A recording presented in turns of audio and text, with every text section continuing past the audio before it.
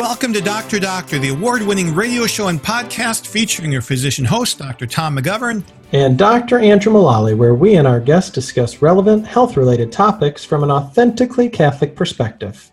Our guest today will be heard across the EWTN Global Catholic Radio Network. We are blessed to have with us today a modern Renaissance man who happens to be a radiologist, Dr. Brandon Brown.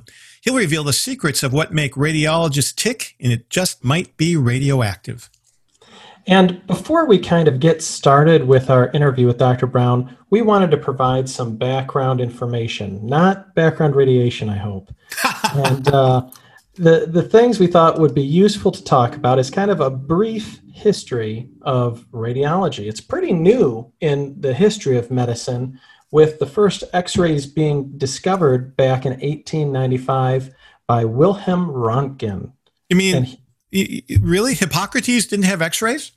You know, it's crazy to think because now we use radiology so much. It's almost, you'd really be in a state of malpractice for many things if you don't consult some type of radiology, for internal things at least. So, Wilhelm Röntgen, go on, Andrew. Well, it all started in 1895, and with his discovery of a new type of ray, the ability to see inside the body was really discovered.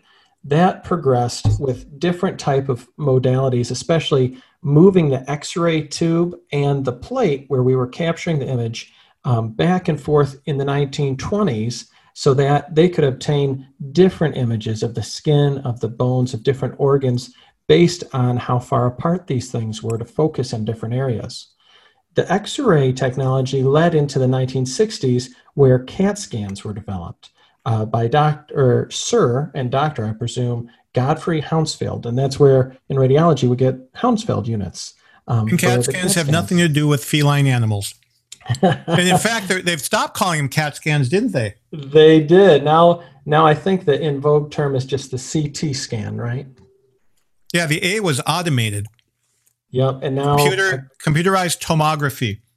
What is tomography? My name is Tom, but it has nothing to do with tomography. Yeah, there's definitely an alphabet soup here with we haven't even gotten to the MRIs. No, but the tomography just refers to taking slices through a body and looking at slices from different angles. So you really have to be good at anatomy to be a good radiologist. Well, and you're exactly right. You're exactly right. But if you think about it, it'd be hard to imagine so many things that we diagnose now with imaging that previously you just relied on physical exam. I don't think I've percussed someone in quite a while because we can see inside now. Right. And one of the great joys back when I was doing neurology classes, you could figure out where the lesion in the brain was based on physical exam. Now, it kind of takes the fun out of it because you can just get a CT or MRI and, there it is. It's mostly academic, isn't it? Yes.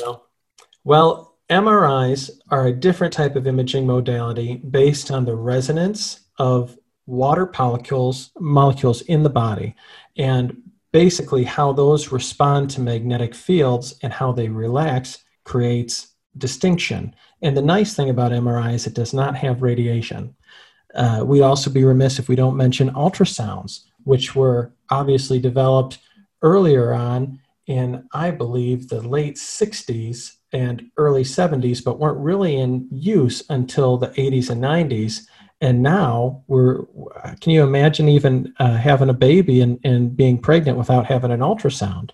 So radiology has really changed our lives, and it continues to advance now with interventional radiology, where procedures are done using this imaging, where it's just a small entrance into an artery, a vein, or something, And so interventional radiology, I'd say, would be the future of radiology.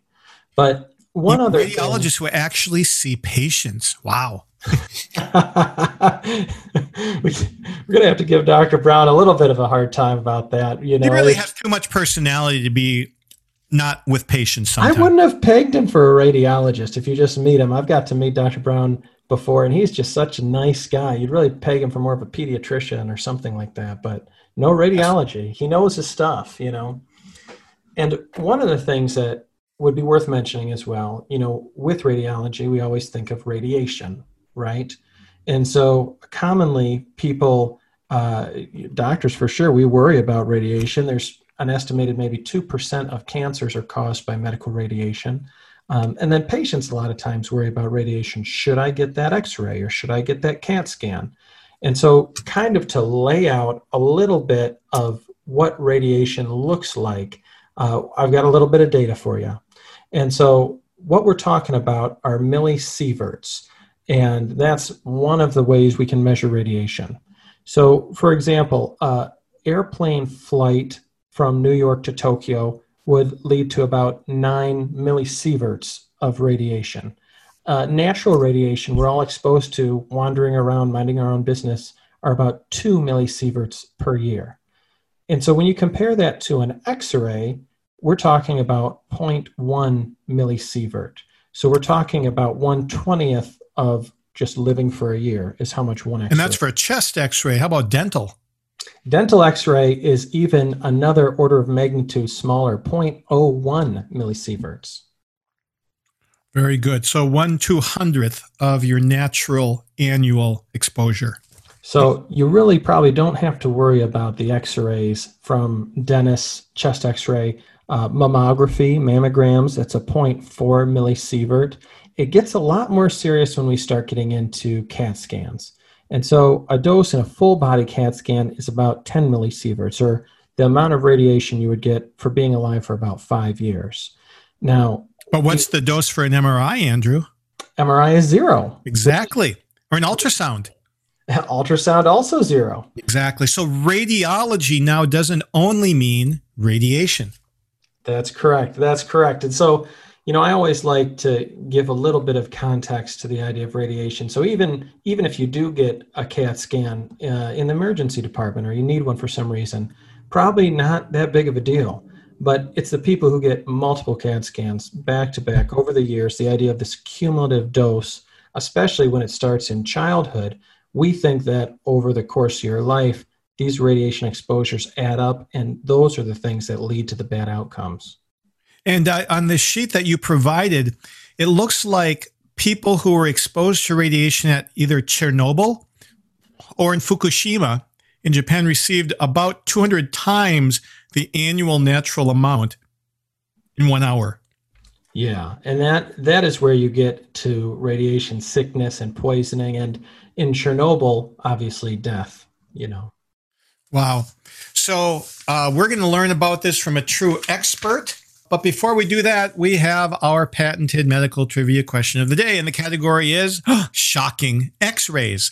So as Andrew mentioned, in 1895, German physicist Wilhelm Röntgen discovered X-rays. And you know why he called them X, Andrew? I don't, actually. Well, if any of you have taken algebra, what is the unknown?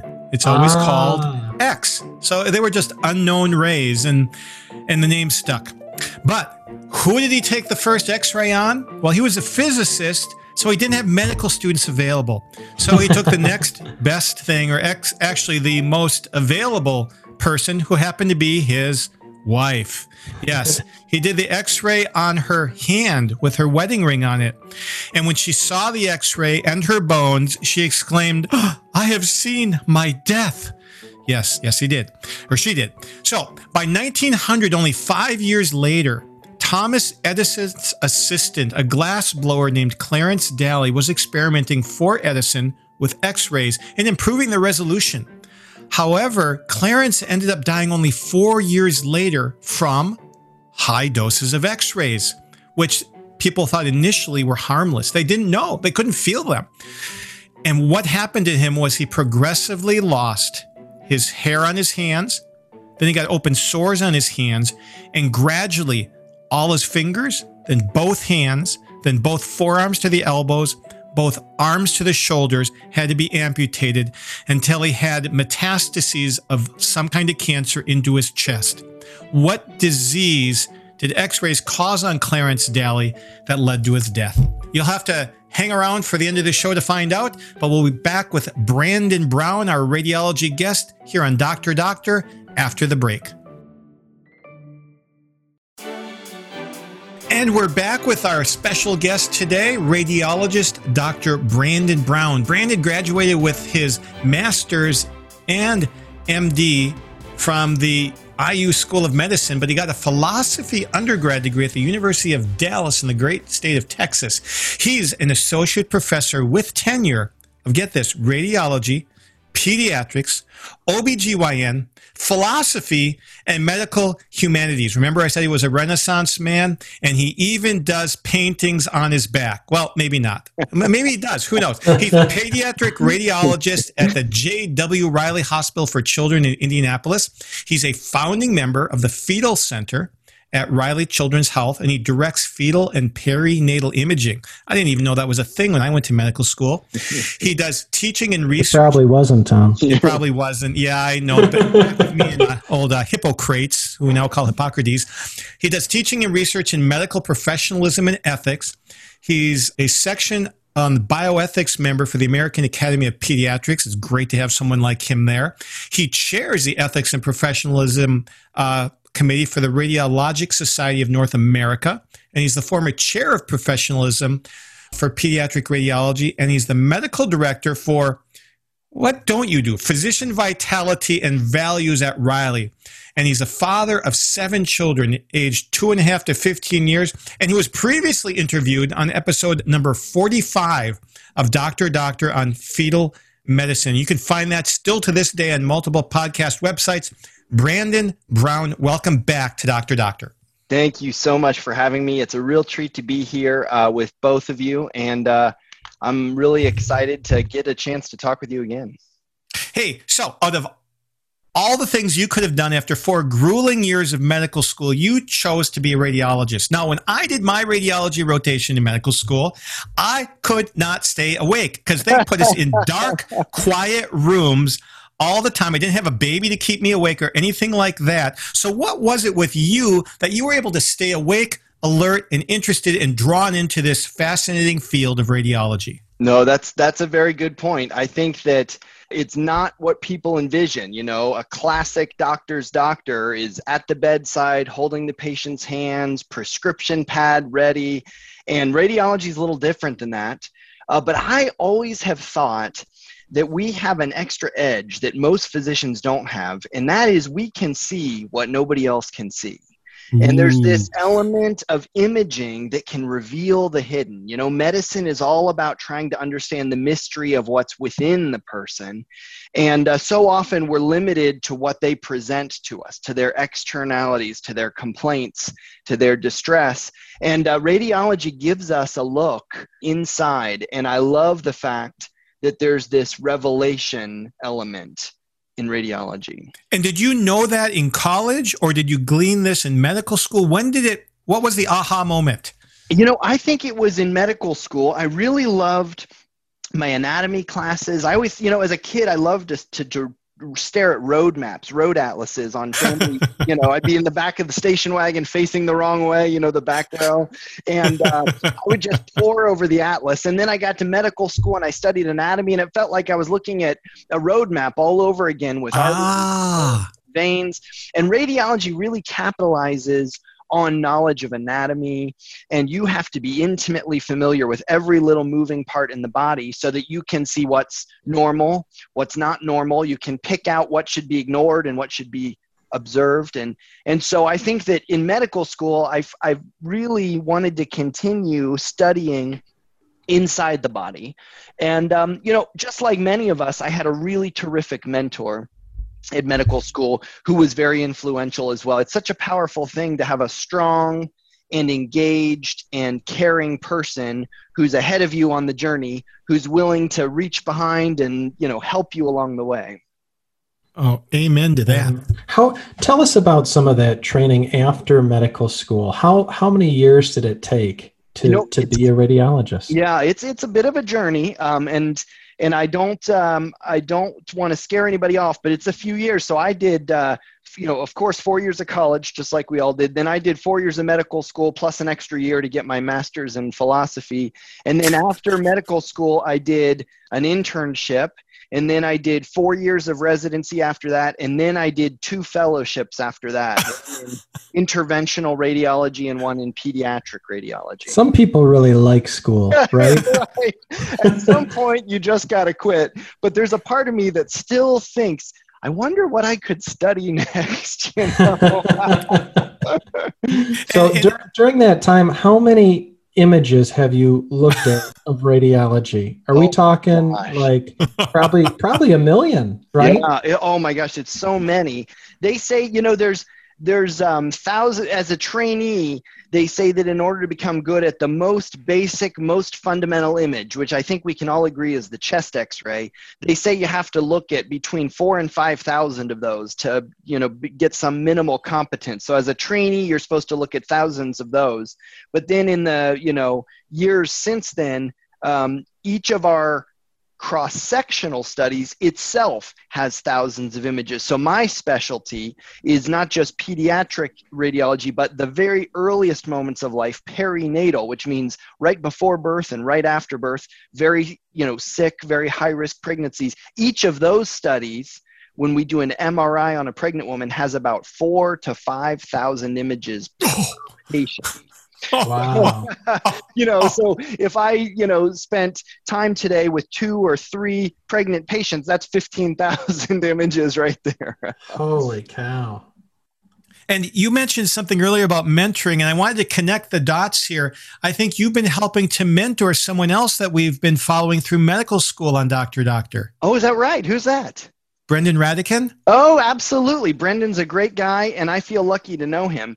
He comes over and we have a reading discussion group every month at my home for medical students from Indiana's 2 schools of medicine, Marian University's Medical College and also Indiana University School of Medicine. We have a group that meets every month. We discuss books. Sometimes we read poetry. This month we're going to watch a movie, and we have great conversations, and Brendan's a big part of that. And he's also become interested in radiology. Yeah, I feel guilty. Well, this is a good guilty, Brandon. That's right. So if you had it to do over again, would you do radiology again? 100%. I think I have the best job in the world. No offense to you guys. I know you each have your own niche and everybody loves what they do, but I really like the fact that to be a great radiologist, especially in the world where I live, which is a kind of an academic medical center, children's hospital, there's a part of my job which is looking at pictures and figuring out what's wrong. I call that the diagnostic part of my work. There's a part of my job that goes in and fixes things. Sometimes maybe I'll put a needle into an abscess and drain the abscess or something like that.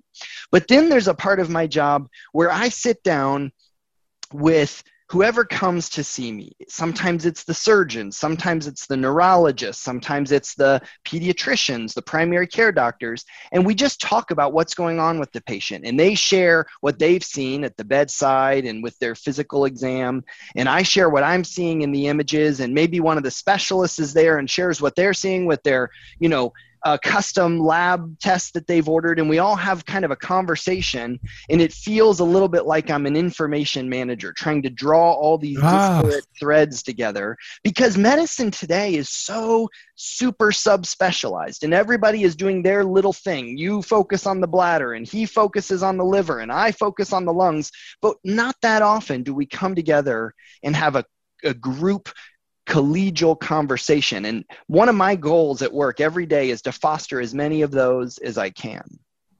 Oh, that's beautiful. So you have an unusual life as a radiologist, but tell our listener, what is your typical day or week like? Well, I'll say that I'm very blessed, and I consider this a blessing, to have a pretty diverse schedule. I get to jump around a lot because about half my time is spent with patients, and then half my time is spent teaching and doing research at an academic center. There's a lot of that. But when I'm in the hospital, I come in, radiology usually starts pretty early. You know, there's a lot of patients who have their morning imaging. You know, maybe they're sick patients in the ICU. So we go through and we review all the cases from overnight and from the sickest patients. And we usually have a team of other types of doctors, critical care doctors and others, who come and talk with us. So we start off the day with a conversation about what's been going on since everybody went home the night before, what happened overnight. And then over the course of the day, I spend time, you know, sitting by myself at a computer, looking at images, but also going into rooms without patients who've come for a visit and maybe doing some ultrasound scanning, looking at different organs in their body. And then at times I'll sit down with a pregnant patient and the father of that baby and discuss what I'm seeing on the prenatal imaging and talk about what that means and what decisions there are to be made. And then sometimes we even try to intervene. So a lot of our procedures in radiology are guided by imaging. So we will use ultrasound, or we'll use a type of video x-ray called fluoroscopy, and we'll be able to actually watch through imaging where our needle is going, and we can get inside the veins and go anywhere in the body the veins go. So sometimes we do procedures guided by the images. It's not quite the same as a camera. Sometimes people say, oh, you must do one of those laparoscopic procedures, but that's where you stick a camera in the body and look directly at what you're doing. Right. I don't like to even make an incision that big. My goal is to make a single needle stick, and then I can get inside the vein and go anywhere. Brandon, one of the things we touched on in the opening was how radiology is going to more and more interventional capabilities. Have you seen that in your career already, where you're doing more hands-on procedures? Yes, I would say so. I think that everybody loves the idea of having a minimally invasive procedure. Nobody wants a big scar. Nobody wants a long recovery time. So anytime we can get the job done without a scalpel versus having to do a big operation, you know, the patient is happy, and I think there's less risk of infection. So more and more, we're trying to figure out ways to do these minimally invasive procedures. And now, to be honest with you, we're starting to do it even on babies before they're born. So one of the most exciting things I do is work in the world of fetal medicine. And there are cases, not common, but you know, I see them regularly, where we can go in and we can do a procedure on a baby before it's ready to deliver, put it back inside the womb, sew everything up, and then, you know, say a prayer that it can just hold on until it's time to deliver. And so we're doing more and more what I would call fetal interventions. So, Brandon, are you unusually gregarious for a radiologist? Well, you know, I will say that there are some people who go into radiology for the peace and quiet. And I seem drawn to energy and conversation and sort of noise. You know, the 7 kids have instilled that in me. I'm only comfortable when there's some chaos. If things get really quiet, I immediately think, what's wrong? Exactly. So, I do like to talk with people, and I feel like more and more today, we're drawn to be individuals, and we're drawn to be isolated. We have electronic devices, we have our smart devices and our computers and our laptops and our tablets and our electronic medical record, and everything is drawing us more and more into technology. But unfortunately, that means farther and farther apart from each other. So one of the things you mentioned, focusing on vitality and values for physicians, I see a lot of physicians who are a little discouraged, you know, maybe even letting the stress of their work get to them, because I think an important part of our job is our ability to have a community with one another, where we care about each other and we lift each other up and we can actually help each other. You know, nobody is an island by themselves. We have to practice medicine as a community and as a team. And if we forget that, if we start to strike out and think, I'm going to do this solo, I think it leads to some long-term consequences that aren't good. So I'm really interested in ways that we can continue to be part of a culture, a medical culture, and a culture of life, and a culture of people who care about restoring health to our communities. See, I love hearing that. And I think our listeners will find that interesting, because when I kind of envision radiology, you might envision someone in pajama pants at home, you know, because I feel like I've talked to those guys where they're like, oh yeah, I read from home now, got the fancy monitors. Do many radiologists live that way? Or are you kind of atypical in that opportunity that you have there? Or is it changing now? You know, I think it has a lot to do with each individual person's goals. You're absolutely right. If you want to, you can get yourself a computer and a high-speed internet connection, and you could be on a cruise ship out in the Pacific looking at x-rays for patients. And on one level, you'd be able to do your job very well. You can see the x-ray, you can transmit your report. But on another level, I think you would be missing something. And I think that one of the things we really need to be mindful of is that efficiency is not the highest virtue in medicine. There's a lot of temptations to overvalue efficiency. It pays the bills. The more patients, the more throughput you have, move them in, move them out, the more bills that get paid and the more revenues for the hospitals. And, there's always a long line of people waiting to be seen. So maybe you're helping some patient who hasn't even come into your practice yet. But at the same time, efficiency can have a dark side in the sense that we start to value processes and techniques over human beings, over persons. And so I think that, if I imagine myself bringing my, grandmother into the hospital, and somebody said, "Don't worry, Mr. Brown, we're gonna process your grandmother as efficiently as possible." Oh my gosh, Please don't. That's a little terrifying, right? So I think we also need to stay in touch with the human side of medicine, which admittedly does slow things down. If I go and talk to people, if I have a conversation with my colleagues about a particularly challenging case, that's going to slow me down, but I'm okay with that. We all have to balance the risks and benefits of everything we do, but I think there are times when we need to slow down in medicine. Is this part of what you do with the physician values and vitality work you do? Do you have to address the fact that efficiency has become almost a small g god to some people? Yeah, I do. And it's a little bit of a tension point because the hospital wants their physicians to be healthy, but they also kind of like efficiency. So there's a little bit of a tension. It's a tightrope walk to make sure that you don't, get to the point where you can't get your work done. That's not good. But we also don't want to get to the point where we mistake our work as process oriented or as just getting through the list, So a lot of physicians who I've talked to who feel the effects of work-related stress, sometimes people like to use the term burnout. I'm not sure it's the perfect term, but we hear it. I think that a big ingredient in that is feeling like I'm just on a treadmill. I'm just cranking through the work every day, but what I do doesn't really matter, and I'm not really having the ability to make a difference. And so in order to restore morale, I think we need to restore human connection. Something that you do that I admire, because it's after my own heart, is that I never thought that medicine would be the be-all and end-all for my interest in life. And so you have found a number of other interests outside of medicine. Speak to our listeners, especially those considering careers in medicine that might think it's all encompassing. How do you develop a career for you that fits varied interests and not only necessarily those related to patients? Yeah, that's a good point. And I've had some people come up to me and say, why don't you focus more? Why don't you just be a doctor? You're a physician. You should think about medicine. Why are you talking about philosophy and ethics and humanities and the liberal arts?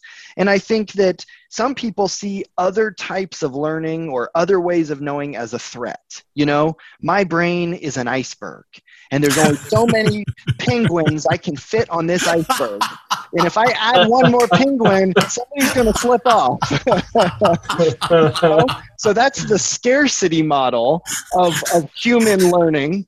And I prefer the abundance model, where it says that the more we can learn and engage the fullness of human existence, the more that's going to contribute to everything we do. So I've always thought that the humanities, the liberal arts, and be that, literature or art or poetry or, even essays about the literal work we're doing, I think that really can contribute because we need time to pause from the noise. One of my favorite authors recently that I've been reading is Cardinal Sarah from Africa. Oh, yes. Who's written about the dictatorship of noise and the power of silence, how we need moments of silence to calm ourselves and recollect.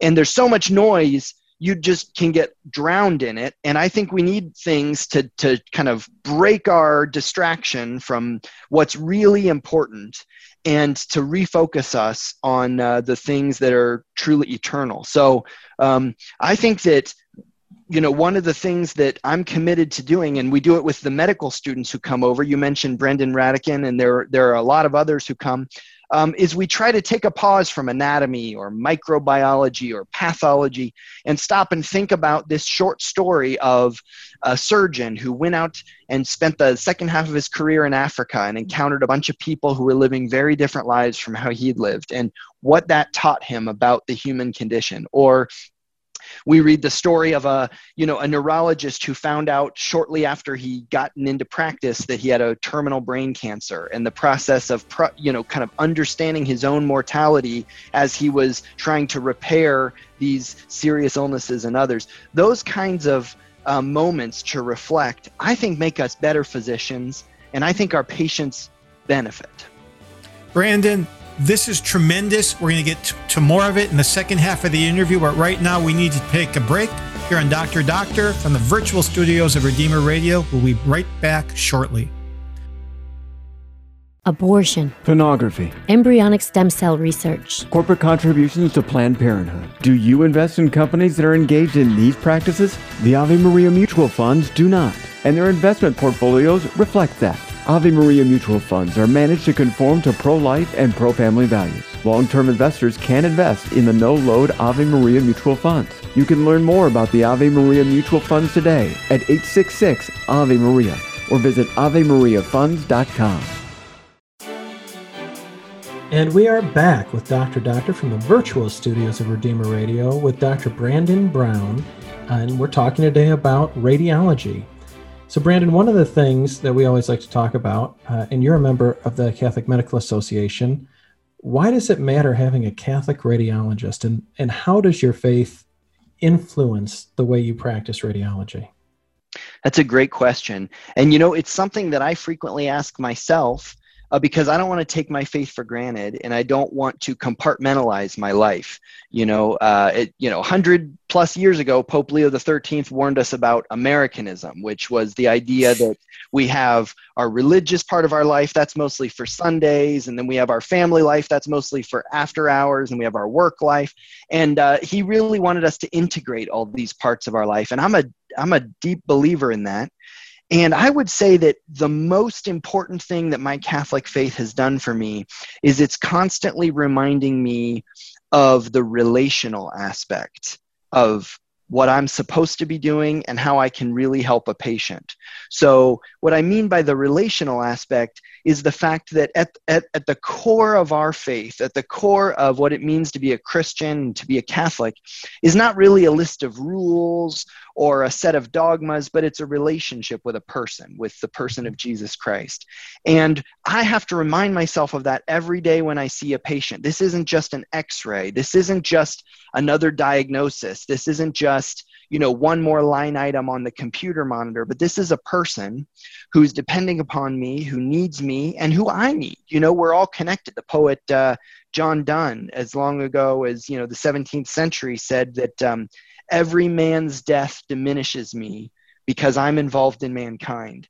And so I think we need to think more that way. When someone is ill or disabled or even dying, that's something that doesn't just affect them, it affects us.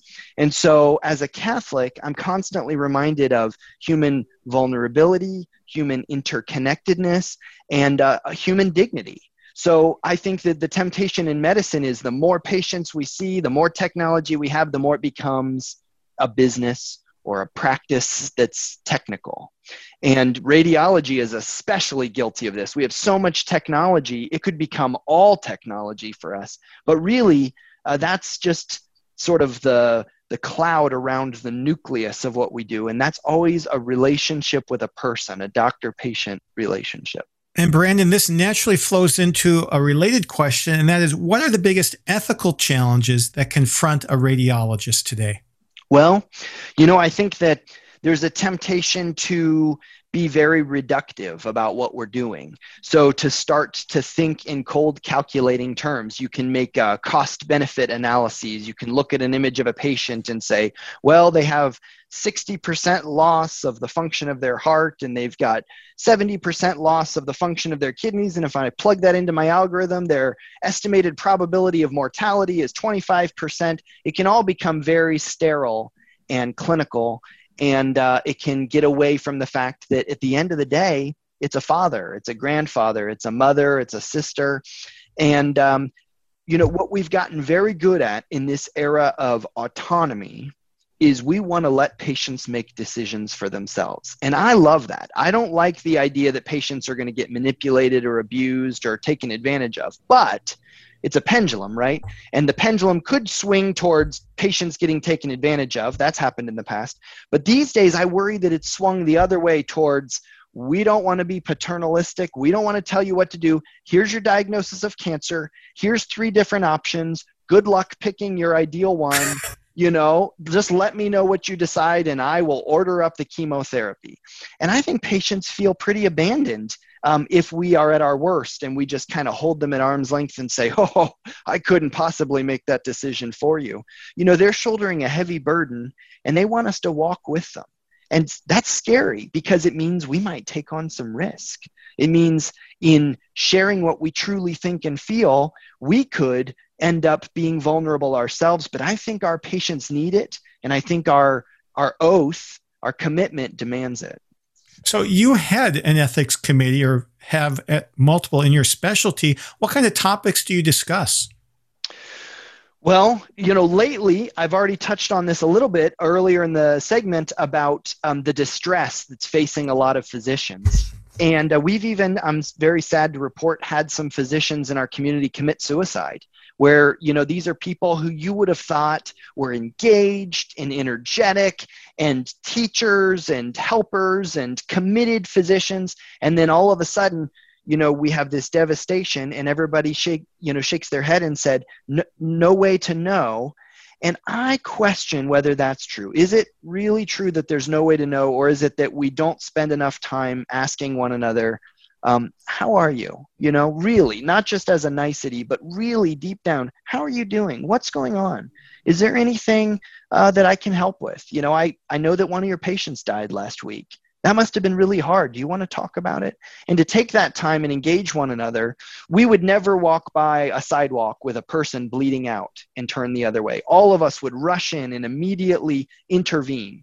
But I think often we walk down the hall of the hospital and we see a colleague who's in distress and we don't want to be rude. We don't want to pry. We don't want to make an awkward moment. But I think we need to re-engage. So part of ethics, I think, is caring for one another. Another part of it, the part that we see in textbooks and on the news, is making sure that we're not taking advantage of the most vulnerable in society, whether that's the unborn or whether that's technology manipulating even the core being of what it means to be a human person made in the image and likeness of God.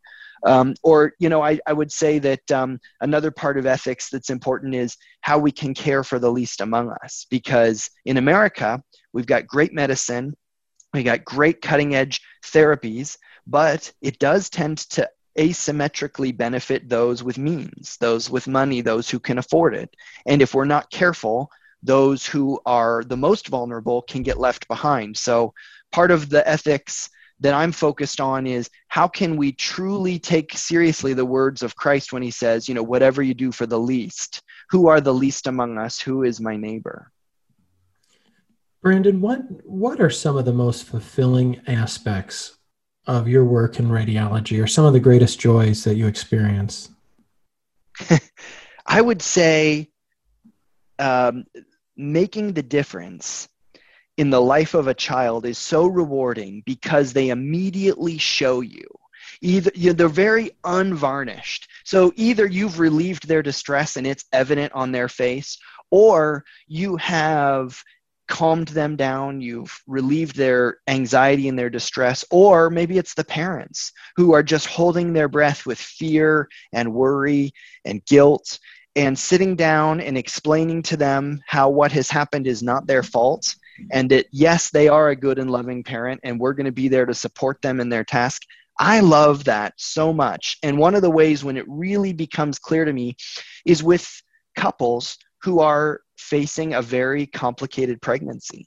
And maybe they've had a diagnosis where they know something is wrong with the pregnancy, and they know that their baby is going to be born without all of its faculties and its organic function intact.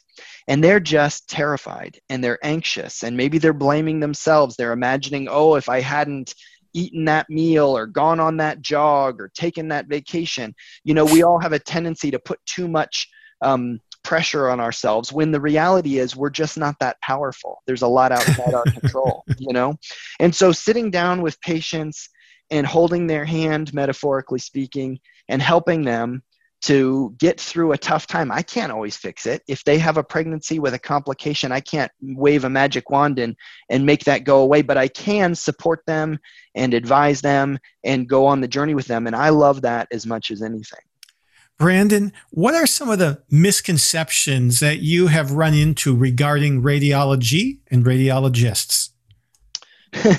Well, you know, I wonder if it's kind of a thing that we all do to one another, and that is we all know how our specialty or our daily work is underappreciated. And there's a temptation to walk into the hospital with a little bit of a chip on our shoulder and think, nobody really values the work that I'm doing. People take me for granted, or they blow me off, or they think that they're doing the real work and I'm just a helper.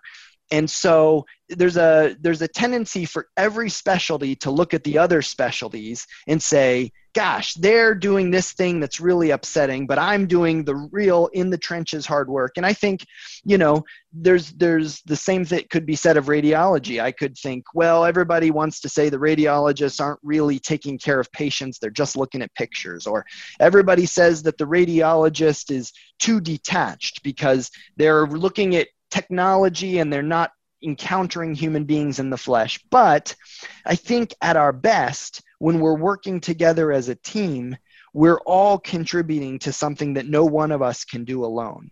And as soon as we realize that we all are really interdependent on each other, I think the patient benefits. So the biggest misconception is that radiology or any other specialty isn't doing real medicine. That real medicine is, like the doctors on TV shows from the 50s where they walked around going door to door with their black bag. And in some ways that's kind of a part of the past.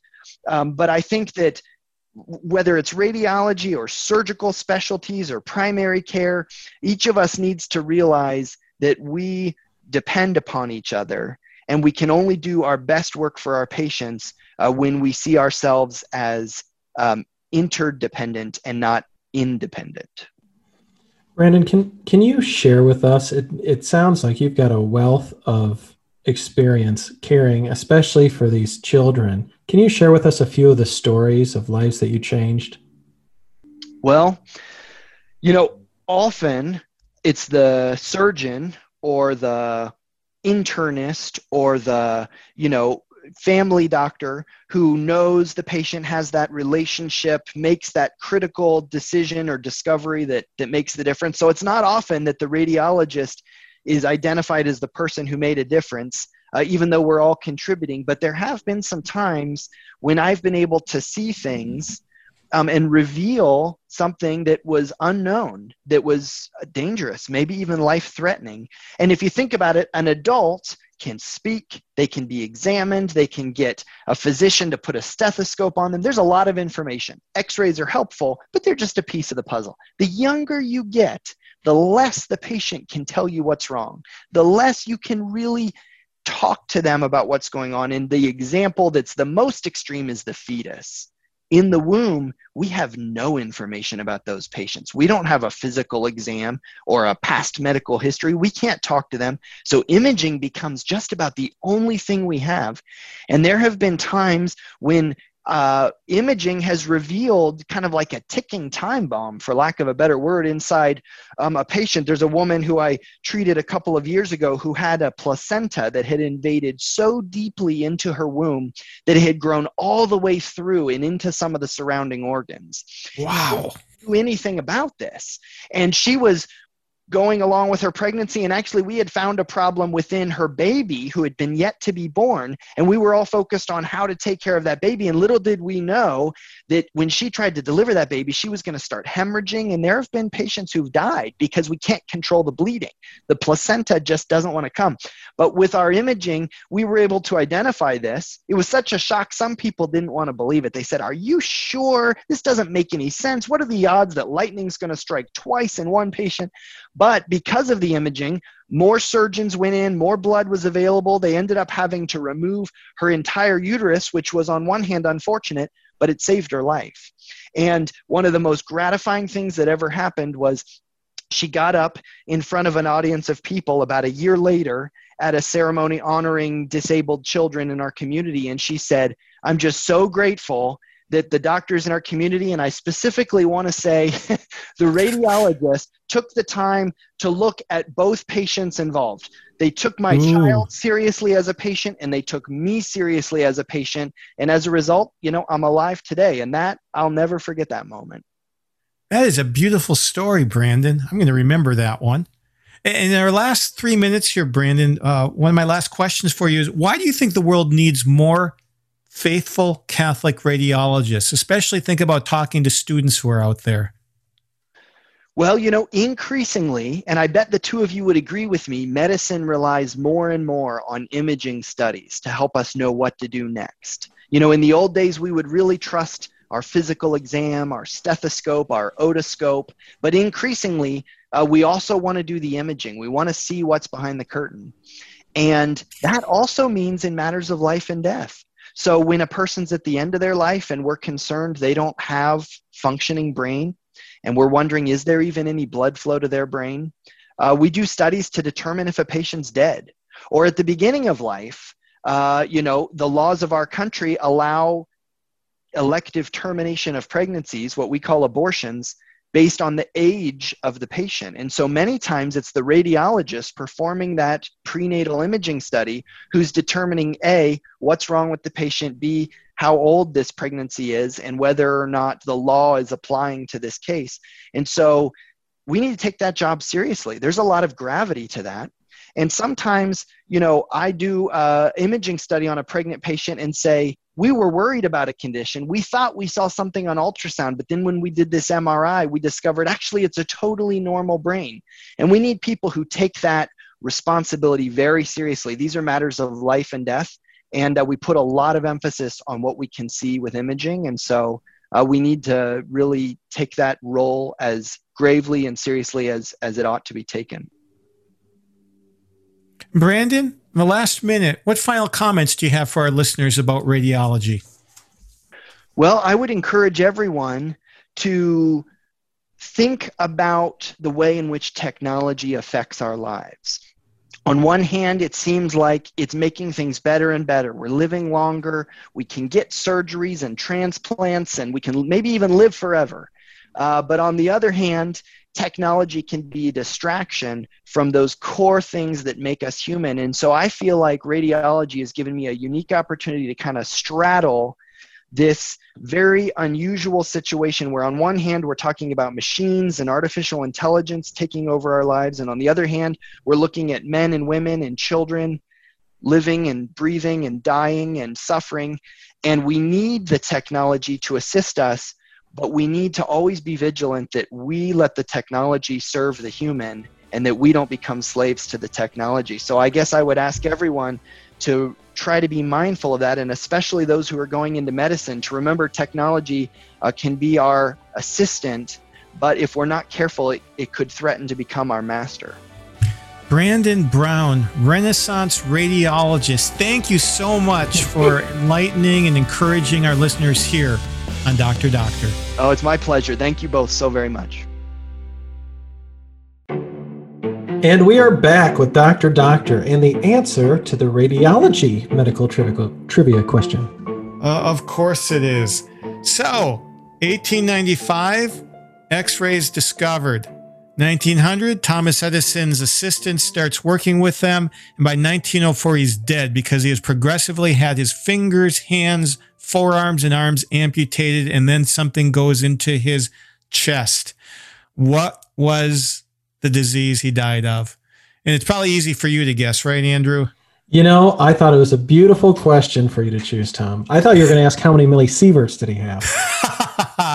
Nobody knows that. The answer is squamous cell cancer of the skin, and very fast, aggressive ones. And this is the reason why one reason why patients can't have radiation twice to the same area, at least 2 courses. Because once you have one full course of radiation, if you have it again to the same area, you can destroy the skin or other areas, other organs, other parts of the body, or cause cancer.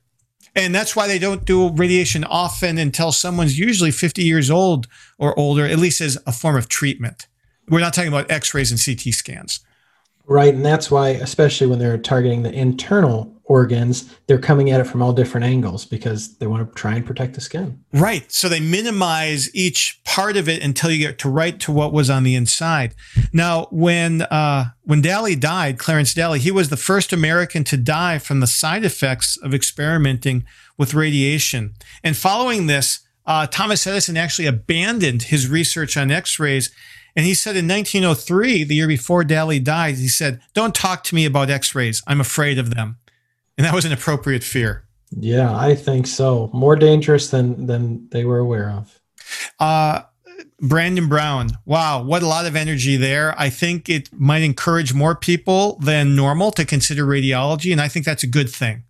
Well, and I think he's a great example of the diversity in medicine. We're hoping that this kind of series of the different specialties not only introduces the specialties, but also gives an idea of the breadth of what you can undertake as a physician. So for people who are interested in medicine as a career, we would encourage them. Right, because, God has a plan that fits your own skills and interests. I mean, Brandon Brown is an awesome example of that. And just like he's as joyful doing what he does, you can be too if you're considering medicine to find something that fits you like a glove so that you don't have penguins sliding off your iceberg. Boy, that was a new one. Thank you for listening to another episode of Dr. Doctor, the award-winning official radio program and podcast of the Catholic Medical Association, brought to you from the virtual studios of Redeemer Radio on the EWTN Global Catholic Radio Network. And please share the good news of Dr. Doctor with a friend. Invite them to listen on their favorite podcast app or at redeemerradio.com/doctor. And be sure to rate and review our show to help new listeners find us. This is Dr. Tom McGovern. And Dr. Andrew Mullally signing off until your next dose of Dr. Doctor. Dr. Doctor is the official radio program of the Catholic Medical Association, whose members are dedicated to upholding the principles of the Catholic faith in the science and practice of medicine. The views expressed on Dr. Doctor do not necessarily represent those of your co-hosts or the Catholic Medical Association. Find our past episodes and keep up with the latest from Dr. Doctor by subscribing in your favorite podcast app and following us on Facebook. Get links to follow and subscribe or submit a question for our doctors by texting the word DOCTOR to the Holy Cross College text line at 260-436-9598 or visit redeemerradio.com/doctor.